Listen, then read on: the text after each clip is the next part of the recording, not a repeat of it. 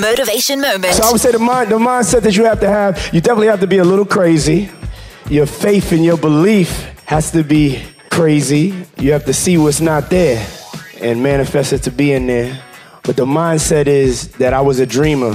I started this whole thing as a dream. And then the day that I turned into the combination of a dreamer and a realist, that's when I started to really go, you know? And that's saying, like, don't be afraid to close your eyes and dream, but then open your eyes and see the reality of what it's going to take for you guys to be successful.